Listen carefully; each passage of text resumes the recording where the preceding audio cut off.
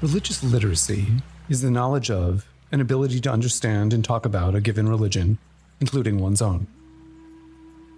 It doesn't necessarily mean you need to agree with or take inspiration from a particular faith, but it does mean that you can accurately talk about its philosophical and metaphysical beliefs, its major practices and holidays, and its contemporary role in society.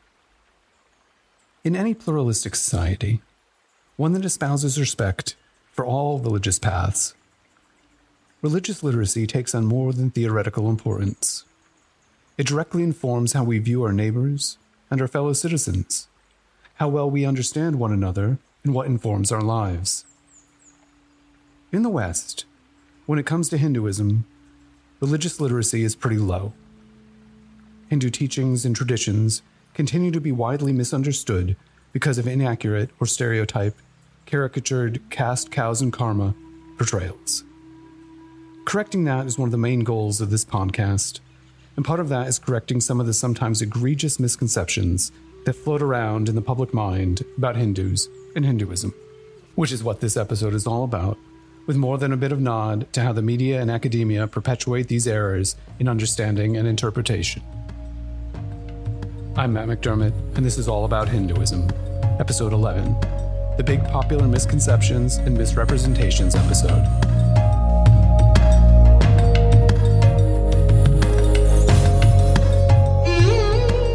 One of the biggest issues over the past 2 decades, as the Hindu population has grown in the West, and the benefits of Hindu practices such as yoga and Ayurveda have been wholeheartedly embraced by non-Hindus and non-Indians, is a basic failure to actually call a Hindu practice Hindu, even when other religions get specifically and accurately named.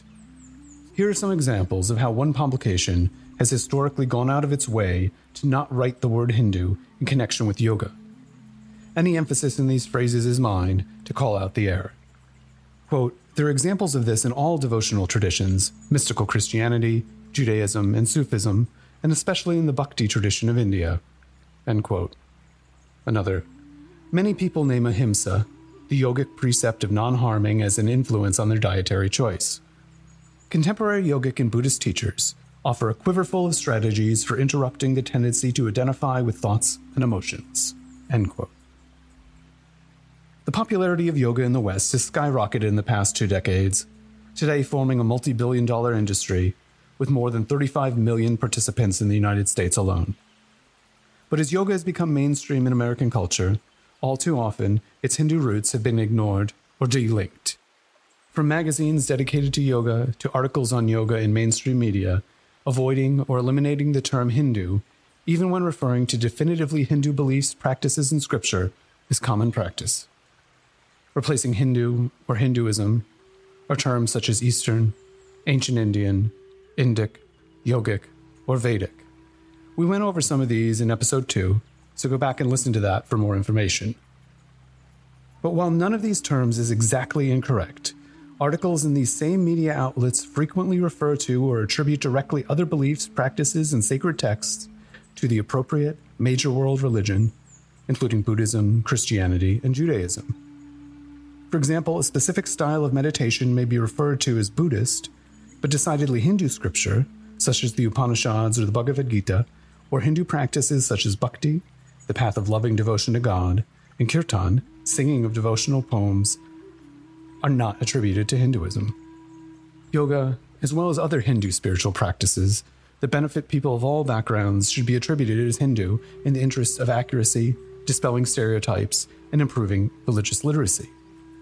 Back in episode 5, we talked about how many Hindus are vegetarian, and how though a higher percentage of Hindus are vegetarian compared to other communities, the majority of Hindus do eat meat, at least occasionally.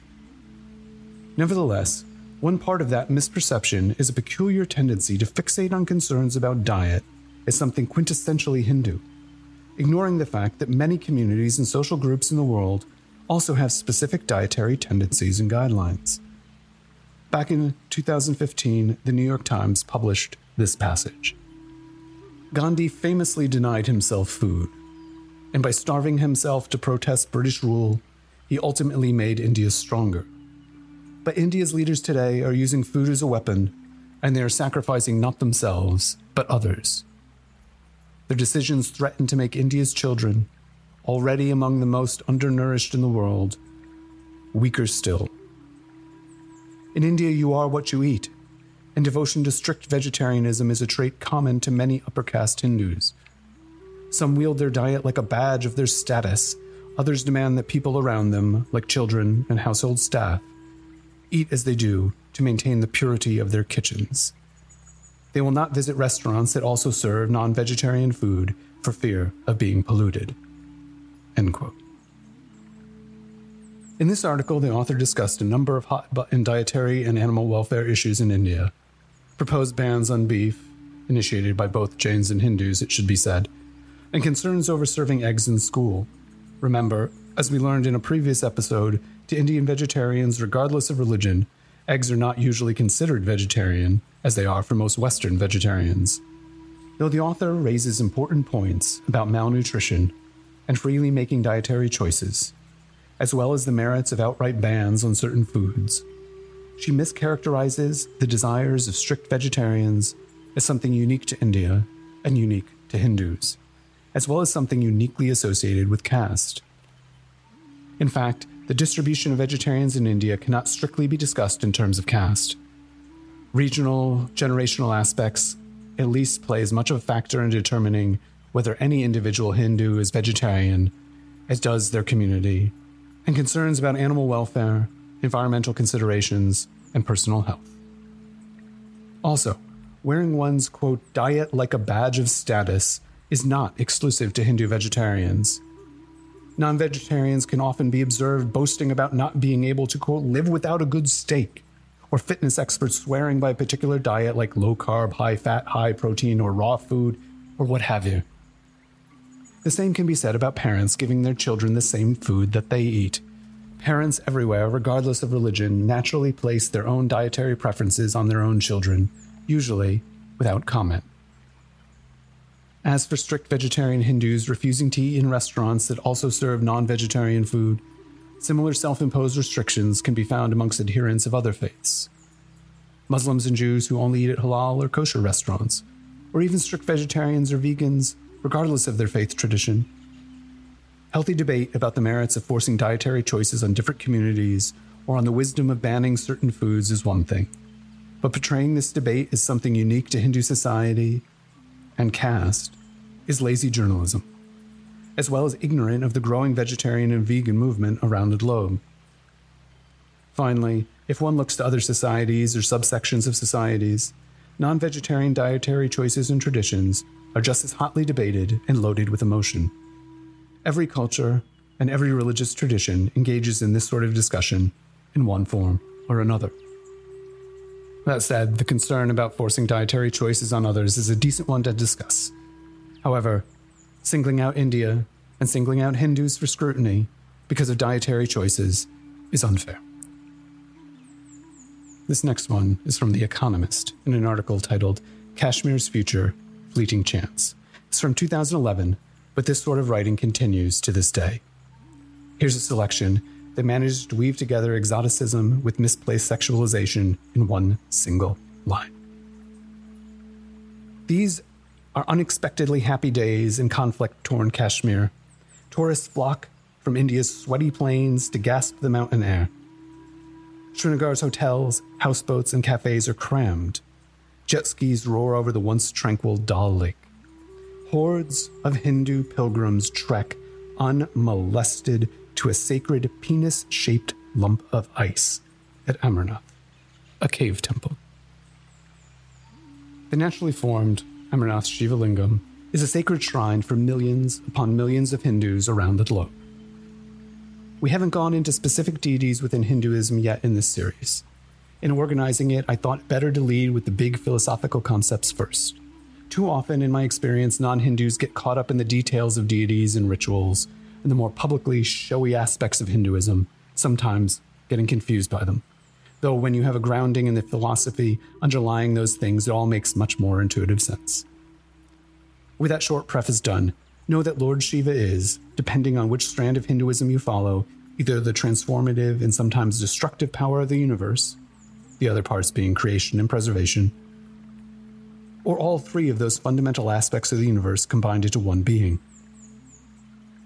The lingam is a symbol of this aspect of the universe, a vertical, rounded column, sometimes decorated with faces or other carvings, other times plain, and other times recognized as natural features in the landscape made of ice or stone. It represents the infinite nature of the divine. It represents, as yet, undifferentiated divinity. It is the simplest and most ancient symbol of Lord Shiva, and is said to represent God beyond all forms and qualities. According to Hindu sages, the lingam is a visible symbol of the ultimate reality which is present in all objects of creation. It is believed by many that at the end of the various aspects of creation, all of the different aspects of the divine find a resting place in the lingam. Now, sometimes the lingam is also seen as a penis, representing masculine creative energy, contrasted and balanced with the yoni, a womb, representing feminine creative energy. All of those interpretations are true.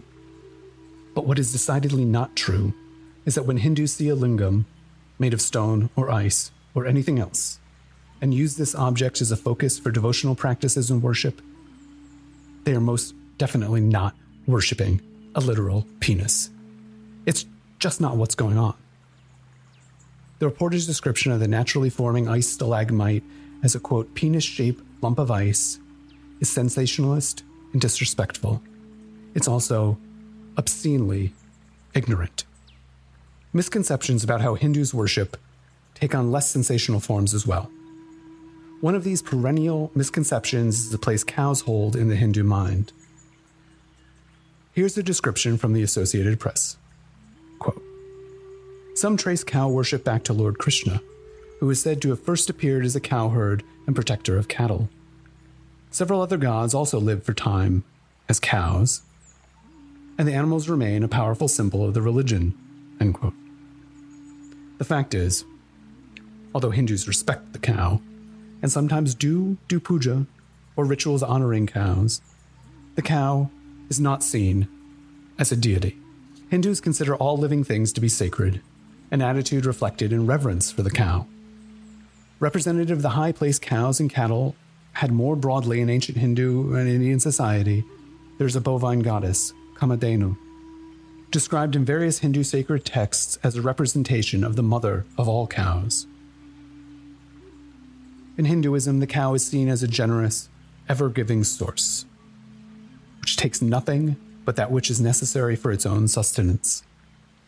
Hindus are enjoined to treat the cow with the same respect accorded to the mother, as the cow is a virtual sustainer of life, providing milk and a means of plowing the earth to grow crops. The cow receives such status as a result of the historical need of early agrarian Hindu civilization. A classic passage from the Rig Veda reads, the cows have come and brought us good fortune. In our stalls contented may they stay. May they bring forth calves for us many-colored, giving milk for Indra each day. You make, O cows, the thin man sleek. To the unlovely you bring beauty. Rejoice our homestead with pleasant lowing. In our assemblies we laud your vigor. The cow thus represents Hindu values of selfless service, strength, dignity, and ahimsa. Because of this, though not all Hindus are vegetarian, those that do eat meat usually abstain from eating beef. It's worth noting that in contemporary society, despite continued reverence for cows, practically speaking, cows are not always treated as well in India as Hindu teachings would like them to be. As is the case with any religion or philosophical system, gaps between philosophy and practice exist. Continuing on with misconceptions about Hindu worship, we come to the use of the word idol. Here's a typical passage. I won't cite this one because this sort of thing gets written all the time. Quote, a Hindu temple houses idols of gods and goddesses, which are typically carved in stone or marble from India. Now, the correct term in Sanskrit for the object representing a Hindu deity is murti, which is used as a visual tool for contemplating the nature of the god. In English, the closest word would be embodiment. Deity also works, but because that word also can refer to the concept of divinity more broadly, embodiment or image is what I prefer. In fact, there's no Sanskrit word exactly equivalent to the English word idol, as that word is usually used as a false god or graven image in an Abrahamic context. To most readers raised in a Christian, Jewish, or Muslim society, the word idol has a decidedly pejorative sense to it. Hindus, rather than worshipping a murti as a literal god, use these divine images as focal points, designed to be aids in prayer and meditation. Hindus do not consider God to be limited to the murti, rather as a sacred symbol that offers a medium for worship. Indeed, Hindus perceive the divine as being infinite and with the ability to be worshipped in infinite ways. A murti is just one of these. One final misconception, touching on Hindu society as much as Hindu beliefs, is that Hinduism treats women particularly badly. I have a number of examples of this misconception. Let's start with the Daily Beast. Quote, "There's a total and complete disrespect for women in Indian religious scriptures. The Mahabharata, Book 13, Section 40, states, 'There's no creature more sinful than woman. She is poison. She is a snake.' Other texts say that women are living lies." End quote. It is true that one may find passages in Hindu texts that portray women negatively, just as in the scripture of every other religious tradition. However, insinuating that the denigration of women is a focus of Hindu teachings, and that select passages are part of the tradition's key teachings, is an egregious misrepresentation when one considers the central, deeper message of Hindu thought: that all of existence is divine, regardless of its outer characteristics. It also ignores entirely the reality that Hindu women are respected as pillars of religious life, as well as the fact that Hinduism has always had a profound tradition of worshiping the divine in feminine form, and today is the single example among the world's largest traditions where the divine feminine is revered. That there has been and remains a disconnect between teachings of equality and respect for women and goddess worship, and examples of patriarchal treatment of women in Hindu society is indeed unfortunate. However, to claim the norms of Hindu society are any more patriarchal or oppressive in its treatment of women as a whole than those of any other culture in comparable historical time periods or today simply isn't true. Here's a passage from the Washington Post discussing the cultural practice of dowry. Quote, "Pooja's case was the latest in a series of well-publicized incidents in which brides have balked at dowry demands, suggesting that some young women are losing patience with the age-old Hindu tradition." End quote. Dowry is the practice of payment to the bridegroom's family by the bride's family, along with the giving away of the bride during the marriage ceremony. The practice originated as a means of helping with marriage expenses and became a form of insurance against mistreatment by a bride's in-laws. Dowry was outlawed in 1961, but remains a social ill that is practiced across several religious traditions throughout South Asia. Here's the Wall Street Journal discussing another historic social ill from India, leaving out context. Quote, "There's a complex history of fire and women in India. In Hindu mythology, the goddess Sati set herself alight in a family dispute centering on preserving her husband's honor. That story is tied to a centuries-old historical practice, also known as sati, in which widows would immolate themselves or be forcefully immolated on their husband's funeral pyres." End quote. Sati, sometimes spelled sati with a U, S-U-T-T-E-E, in historical documents, was an uncommon practice in the Indian subcontinent dating back to ancient India. The practice, which had no basis in the Vedas or Upanishads, was voluntary self-immolation by widows, primarily among aristocracy, who wished to follow their dead husbands instead of remarrying or remaining a widow. The historical record shows it being practiced by Hindus and later by Sikhs as well. There's also evidence that it was practiced by people living on the Central Asian steppe, in southeastern Europe, in Tonga, Fiji, Indonesia, and elsewhere. Throughout human history and cultures on every continent, it is possible to find examples of family members or retainers and slaves, of aristocracy or warriors being ritually killed as part of funerary rites. By contemporary concepts of human rights, such practices are categorically abhorrent. But by historical norms, the practice of sati is clearly not unique. Sati was outlawed in British India in 1861 and in Nepal in 1920. Further laws criminalizing the practice were passed in India in 1988, following a single highly publicized incident the previous year. From Indian independence in 1947 to that point, there were some 30 cases of sati in the entire nation, in a nation of hundreds of millions of people. In the past 3 decades, while occasional incidents of sati or attempted sati have occurred, the total number can be counted on one's fingers. And this, again, in a nation of more than 1 billion people.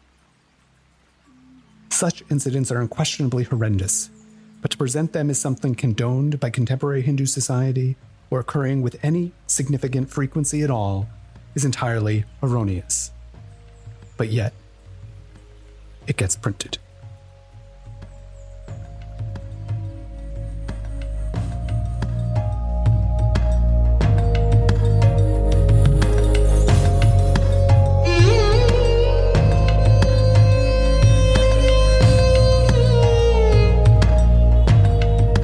This show is produced, written, and edited by me, Matt McDermott. This episode is based in large part off a printed guide for journalists on basic errors in reporting on Hinduism.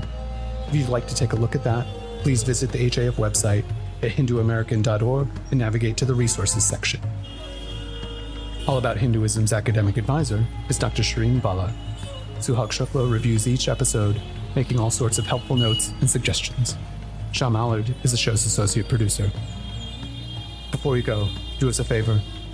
Leave a nice 5-star review on whatever platform you're listening to this on. Please also subscribe or follow us so you can get all the new episodes the moment they're released. And finally, you can help ensure that more of these get made by making a donation to HAF at hinduamerican.org/donate.